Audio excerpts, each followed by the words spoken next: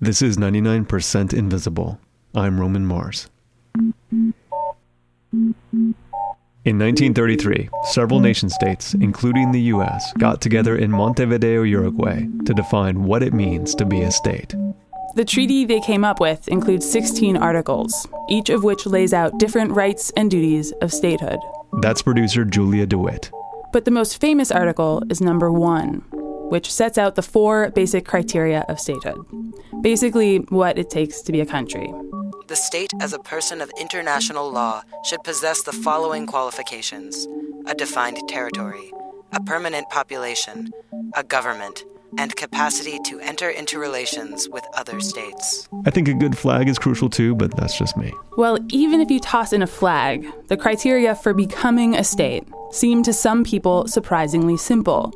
So simple that a lot of people thought, hey, I could do that. And so for a lot of people, that just triggered, I suppose, an idea that meant that they could just call their house an independent country. That's John Ryan. These are countries that might even just be somebody's backyard, or it could be an area that they are claiming for one reason or another to be an independent country. John Ryan is the co-author of the guidebook Micronations, the Lonely Planet Guide to Homemade Nations. And yeah, this is the same Lonely Planet that publishes tourist guides to places like Mexico and France. John says most of these micronations are just kind of for fun. They aren't expecting anyone to take them seriously, and they don't usually meet all 4 criteria laid out by the Montevideo Convention. Places like Molossia, which is in Nevada, just in one guy's house. Such a lovely guy, President Kevin Bow, and he runs this great little micronation. He gets about in military regalia and reflective sunglasses. He looks totally like a Central American dictator from the 70s or 80s. Molossia's currency is pegged to the price of Pillsbury cookie dough. So they'll go up and down in value as cookie dough does. A few years ago, Molossia's President Bao started the Micronational Olympics, where micronations compete against each other in events like checkers and the boomerang throw. Molossia is fairly easy to dismiss as just one dude's crazy project. But then there are places like Sealand. Probably the world's most interesting and fascinating micronation is Sealand. And Sealand cannot be dismissed so easily. The state, as a person of international law, should possess the following qualifications: a defined territory. If you search for the Principality of Sealand on Google Maps, it comes up as a little red dot off the east coast of England. Zoom in for some photographs of the place, and you'll see a metal platform sitting atop 2 concrete pillars, a stilted structure in the ocean, surrounded on all sides by the North Sea. The platform is about the size of a football field, so pretty small territory as countries go. So how did this platform in the sea become a micronation? Well, you could say it all started with rock and roll. Yes, indeed. Good morning, everyone. Tony Blackburn here with you, feeling a little under the weather this morning. We've got about an 8-force gale out there blowing, so I'm strapped in the seat this morning. In the 1960s, the British government wasn't giving out enough licenses to accommodate all the music that the kids were suddenly demanding. So a bunch of DJs decided to take matters into their own hands. They set up pirate radio stations on ships and on abandoned British forts in the North Sea to broadcast rock music back to England. This is number 1 in the countdown this week. From the Spencer Davis Group, it's called Keep On Running. Keep on running. Keep on hiding. One fine day I'm gonna be the one to make you understand. Well, Sealand itself physically is an old wartime fortress built in 1943. It was built in the North Sea to defend the United Kingdom against German aircraft that were following the River Thames up to London and bombing London. That's Michael Bates, Prince of Sealand. Back in 1967, Michael's dad Roy was one of the DJs trying to turn these old abandoned forts in the sea into radio stations. But don't be fooled. Roy wasn't just a rock and roll loving hippie. He was a free market capitalist. Here he is being interviewed about his pirate radio ventures. More and more business people and more businesses are becoming educated to use commercial radio. And this is as it should be. I would like to see radio used for every form of advertising, but there is used in every other media now. In any case, Bates and the other DJs kept getting slapped with big fines from the British government. So Michael's dad, Roy, changed course.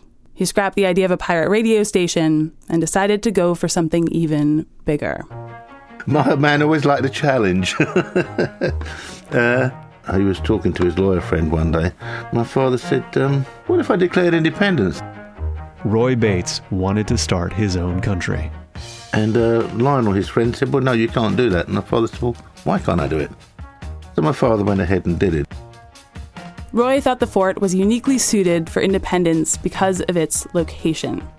It was 6 miles off the coast of England, and at the time, England's territorial waters only reached to 3 miles offshore. 3 miles because that is how far a cannonball can fly and break through a foot of oak. So it's sort of a dated law. It's been since changed to 12 miles. You know, we got better cannons now. But back then, with this 3-mile rule, Roy considered the fort, which again was just a platform perched on 2 concrete towers out in the ocean, Roy considered this claimable territory.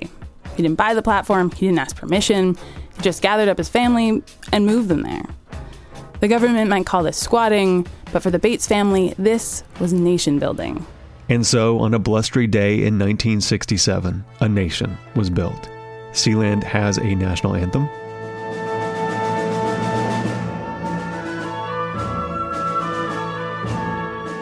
And they have a flag. It's actually a pretty good flag. It follows all the principles of good design. It's simple, has 3 colors, red, white, and black. Well, the red is for Roy, the black is for his days in pirate radio, and the white line down the middle of it is the path of purity that he travels today.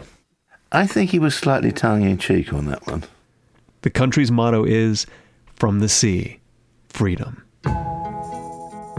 The state, as a person of international law, should possess the following qualifications: a defined territory, a permanent population. The population of Sealand consisted for many years of 4 people.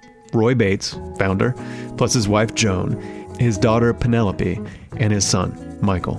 Roy named his son Michael Prince, and his daughter Princess.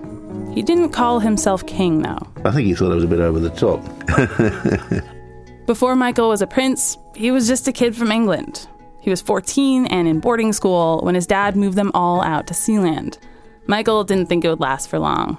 I envisaged 6 months, like a bit of an adventure for 6 months in the North Sea, and that would be the end of it. Michael and his dad ended up living on Sealand for about 25 years. For the most part, it was just Michael and his dad, mom, and sister out on the platform. They built a house, set up a water gathering system, and filled some of the rooms in the towers with canned food. Nowadays, the rooms are fully furnished. There's a non-denominational chapel, generators for power, there's even a gym where you can work out. But back when they first started, the place was pretty bare bones. Sometimes when the weather got bad and their resupply boat didn't show up, they'd get a little hungry. On those days, they would eat fish that they caught and biscuits from a box. When Michael would get sick of being on a metal platform out in the middle of the ocean, he would hitch a ride on a boat back to the mainland to find kids his own age. The minute I came back, I'd be straight out into a nightclub or something like that to have a good time. As sailors do when they hit port, I suppose. I hope it wasn't quite as bad as that. And sometimes he would even bring friends back to Sealand. I used to smuggle women out there. I mean, my dad wasn't too keen, but I used to smuggle women out there without telling. Of course. I tried to lead a normal life, even though I was in an odd place. The state, as a person of international law, should possess the following qualifications: a defined territory, a permanent population, a government. Sealand has various government posts apart from the monarchy. Their tax lawyer is their Minister of Foreign Affairs, and the caretaker that stays out there when they're gone is head of Homeland Security. He's the one that issues visas and stamps your passport if you visit. Their legal code is pretty simple. They basically have all the same laws as England. Well, almost all the same laws. Unlike England, Sealand allows guns. Prince Michael loves guns. But they never really had to use them. Except once. There aren't a lot of ways to make money on Sealand, which meant the family was always trying to come up with money-making schemes.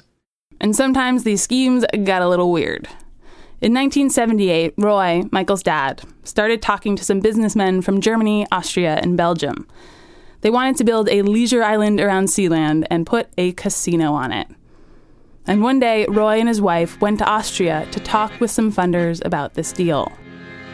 Back at Sealand, Michael, who was 25 at the time, was figuratively holding down the literal fort when a helicopter showed up and a group of men lowered themselves to the platform. The first man down I recognized. Michael knew some of these guys coming out of the helicopter as men his dad had worked with. One of them was part of Sealand's government, its Minister of Foreign Affairs, a guy by the name of Alexander Achenbach.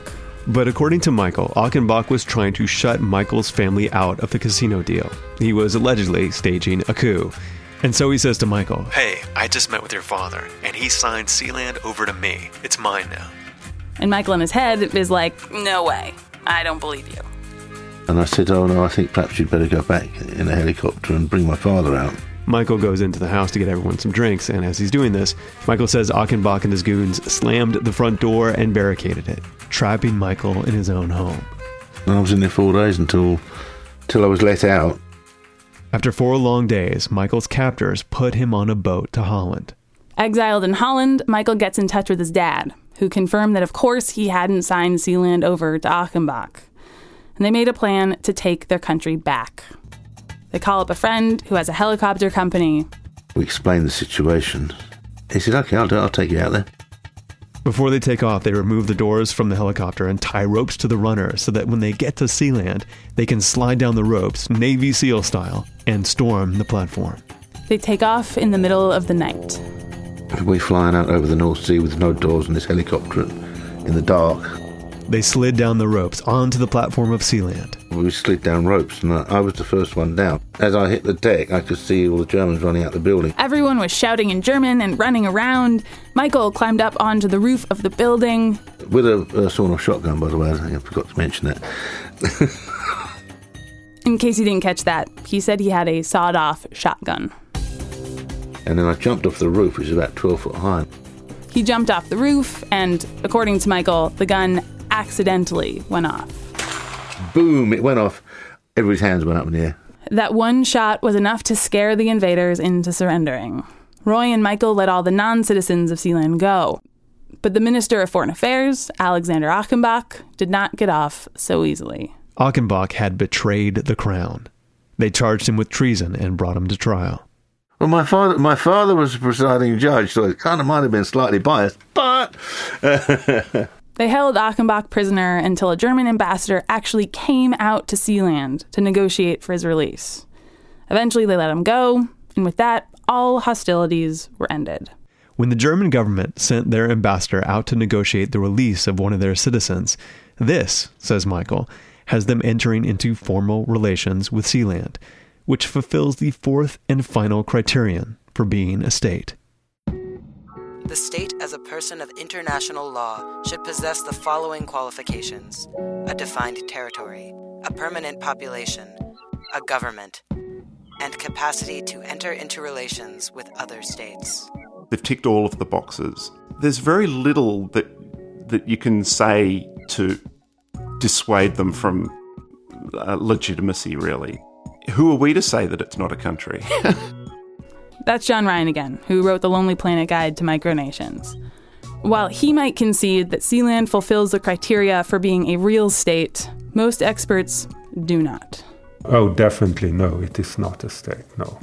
That is Jure Vidmar. Jure is a fellow at Oxford and an expert in international law.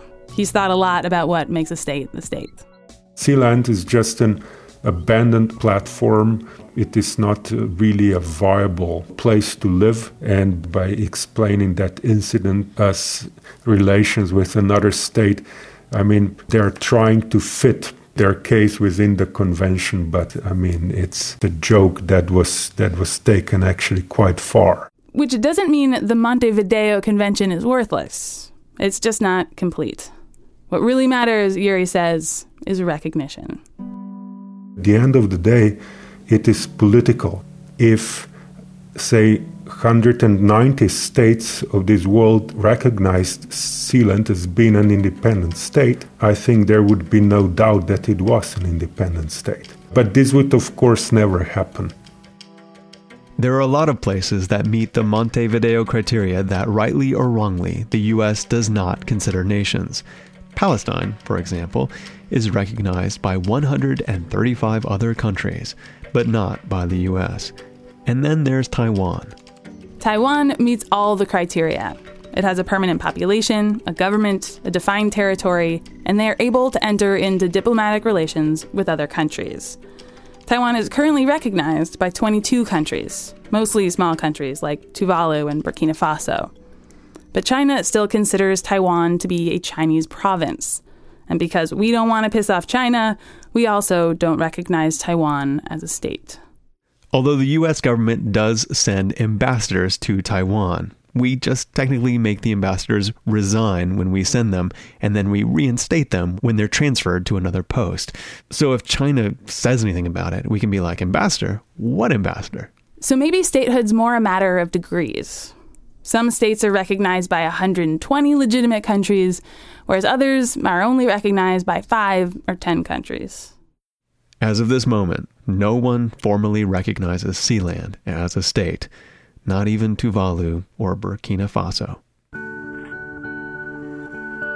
As for the population of Sealand, as Roy Bates, the founder, got older, he found it easier to live on the mainland. He died in Essex in England in 2012. Michael got married, and his new wife, you can't blame her, didn't like life out on the platform, so he moved to mainland England too. These days, it's just the head of Homeland Security that lives out on the platform. But Prince Michael likes the idea that it's there, if he ever wants to move back. Sealand will likely never have true sovereignty, but at the same time, England has never formally reclaimed it, probably because doing so would be harder than just letting it keep being what it is. So even though their little windswept platform on the sea might not be much, it is theirs, and their flag still flies, at least for now.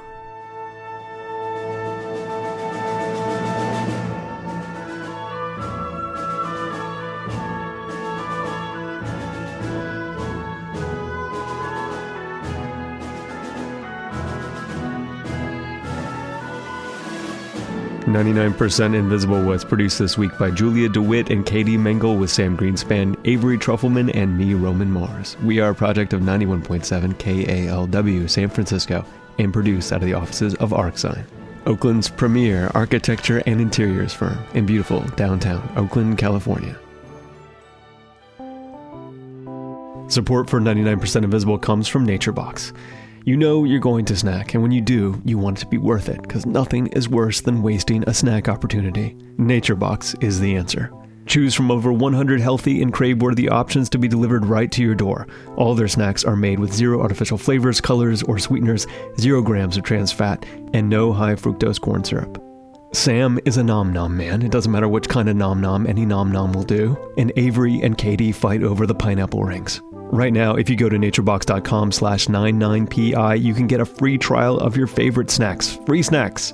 And if you don't get your free snacks now, it'll haunt you, because you're going to be hungry one day, and then you'll remember that you could have gotten free snacks. Go to naturebox.com/99pi to start your free trial today. We're also supported by Parachute. Parachute is an online luxury bedding brand based in Venice Beach. They've created a line of everyday bedding essentials to enhance your sleep. That's sheets, pillowcases, duvet inserts, and cashmere blankets. Parachute's bedding is premium quality and toxic-free, meaning that there are no harmful chemicals or synthetic finishes used. Parachute also gives back in a big way. They partner with United Nations Foundation's Nothing But Nets campaign to deliver life-saving malaria prevention bed nets to those in need. Go to parachutehome.com/99 and Parachute will give you $25 off your first order with 99PI as your offer code. That's parachutehome.com/99 and enter 99PI for $25 off at checkout to start sleeping better today. And from nearly the beginning, we have been made possible by Tiny Letter. Email for people with something to say. My boy Maslow always has something to say. What do you got to say, Maslow? If I had a country, I'll call it Maslopia. Maslopia. tinyletter.com. It's free, easy, minimal, and powerful. The simplest way to send an email newsletter. I loved hearing about your tiny letters and tweeting about them. I knew you guys were cool. Tiny Letter is from the great people behind MailChimp. Thanks to MailChimp, the Knight Foundation, and listeners just like you, we created Radiotopia from PRX, an indie label of the greatest podcasters of all time. Kind of like a Discord or a Doomtree or a Merge for podcasts. You can find us all at radiotopia.fm. You can find this show and like the show on Facebook. We're all on Twitter and Instagram. We have a Spotify playlist, all kinds of stuff. But your home base for all things 99PI is at 99pi.org. Radiotopia.